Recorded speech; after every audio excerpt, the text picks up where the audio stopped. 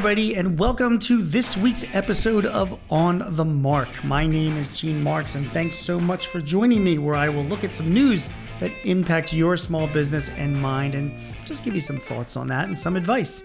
Speaking of advice, if you've got any topics or guests that you would like to suggest for this podcast or our other Thrive podcast, please visit us on our page, payx.me/Thrive Topics. That's payx.me/Thrive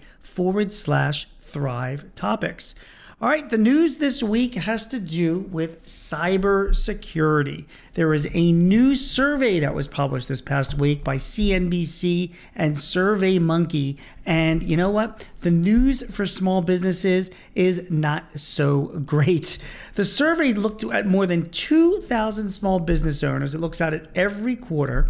And in this latest survey, it found that just 5% of small business owners reported cybersecurity to be the biggest risk to their business right now. I realize that inflation is a big risk and finding good employees is also another big risk, but only 5%? That really is really interesting that number is actually so low. The smallest of small businesses are the least concerned about cyber attacks. 33% of owners with 0 to 4 employees are concerned about experiencing a cyber attack within a year, compared with 61% of small business owners who have 50 or more employees, which is really something that it just concerns me as well. Just some other data for you. When people are looking at like their risks of cyber attacks in their business, they don't say that they are the preparedness. It varies from industry to industry. Some say that they have confidence that their banks are providing enough security, and others say that their healthcare providers and their email providers are covering and dealing, taking care of security issues pretty well. But really, it really goes well beyond that, guys. I mean, when it comes to cybersecurity, when I try and talk to my clients or people that I like to write about that have suffered a cybersecurity issue, a lot of people are very, unwilling to speak because it's not something you really want to advertise. So in my opinion, whenever you read about the data of small businesses being affected by cybersecurity attacks, I believe they're generally underreported, mainly because the media is going to focus on larger companies, not necessarily on smaller businesses. And again, smaller businesses themselves are not going to be, jumping up and down to report that they think of cybersecurity, as become an issue for their business. So just remember, only 5% of small business owners reported cybersecurity to be their biggest risk to their business right now. I mean, it's a big risk. And let me tell you why. Because if you get impacted by malware or a ransomware attack where security thieves can lock up all of your files and demand money paid to you in a digital currency for them to give you a key to unlock those files, that could not only disrupt your business for days or even weeks, in some cases it could cause your business to literally shut down.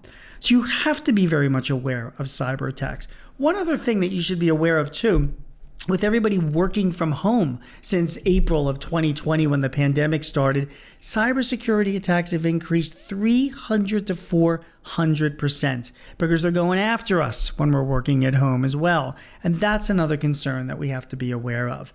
So listen, as we're emerging from the pandemic and as a lot of us are still having a lot of our employees work from home or having hybrid remote working arrangements with them, cybersecurity is going to continue to be a really, really big deal. And I don't think that the 5% of those people, the 95% of the people who don't think that this is a priority for them, I think that they're wrong. I do think that inflation, I think that labor shortages is going to be an issue that will pass, but cybersecurity itself is going to be with us for a long time. So let me give you some advice. Let me tell you what my smartest clients are doing this year, right? They're spending a little bit of money on security. They're hiring IT firms that specialize in security to help them.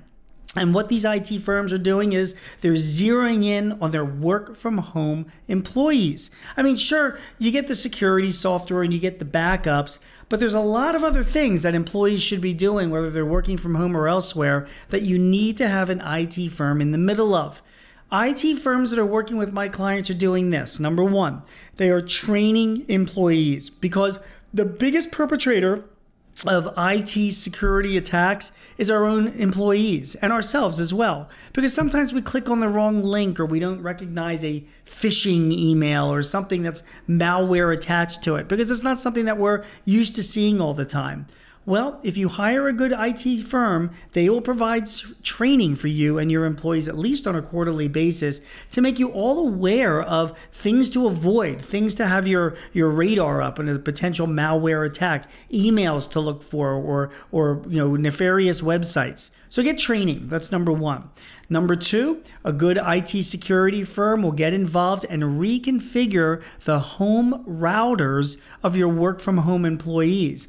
Because let's face it, a lot of us are still using the passwords that came with it out of the factory. And a lot of us don't really do much security for our routers at home. And yet the routers are so easily compromised that just with a little bit of security addition to it, you can stave off any would-be hackers that might be in an apartment building or in your neighborhood that could get access. So a good security firm will reconfigure your home routers as well. They will install password managers, so that not only is everybody in your company able to access their passwords in a vault, but they can use really secure passwords with lots of numbers and numerals and alphanumeric different combinations, and have a secure place to store them. So if they ever needed to go back because they didn't remember them, a password manager will do that for them. A good IT firm will also install VPNs, a virtual private network, on all of your home workers and your traveling workers' devices, so that any transactions going back and forth, any loggings, any data is encrypted through this virtual private network, a VPN, which means that any would-be hackers won't be able to get them. The final thing that a good IT firm will do for you is it will monitor your home employees. And listen, this is not monitoring what their activities are, but making sure they are running the most current versions of their operating systems.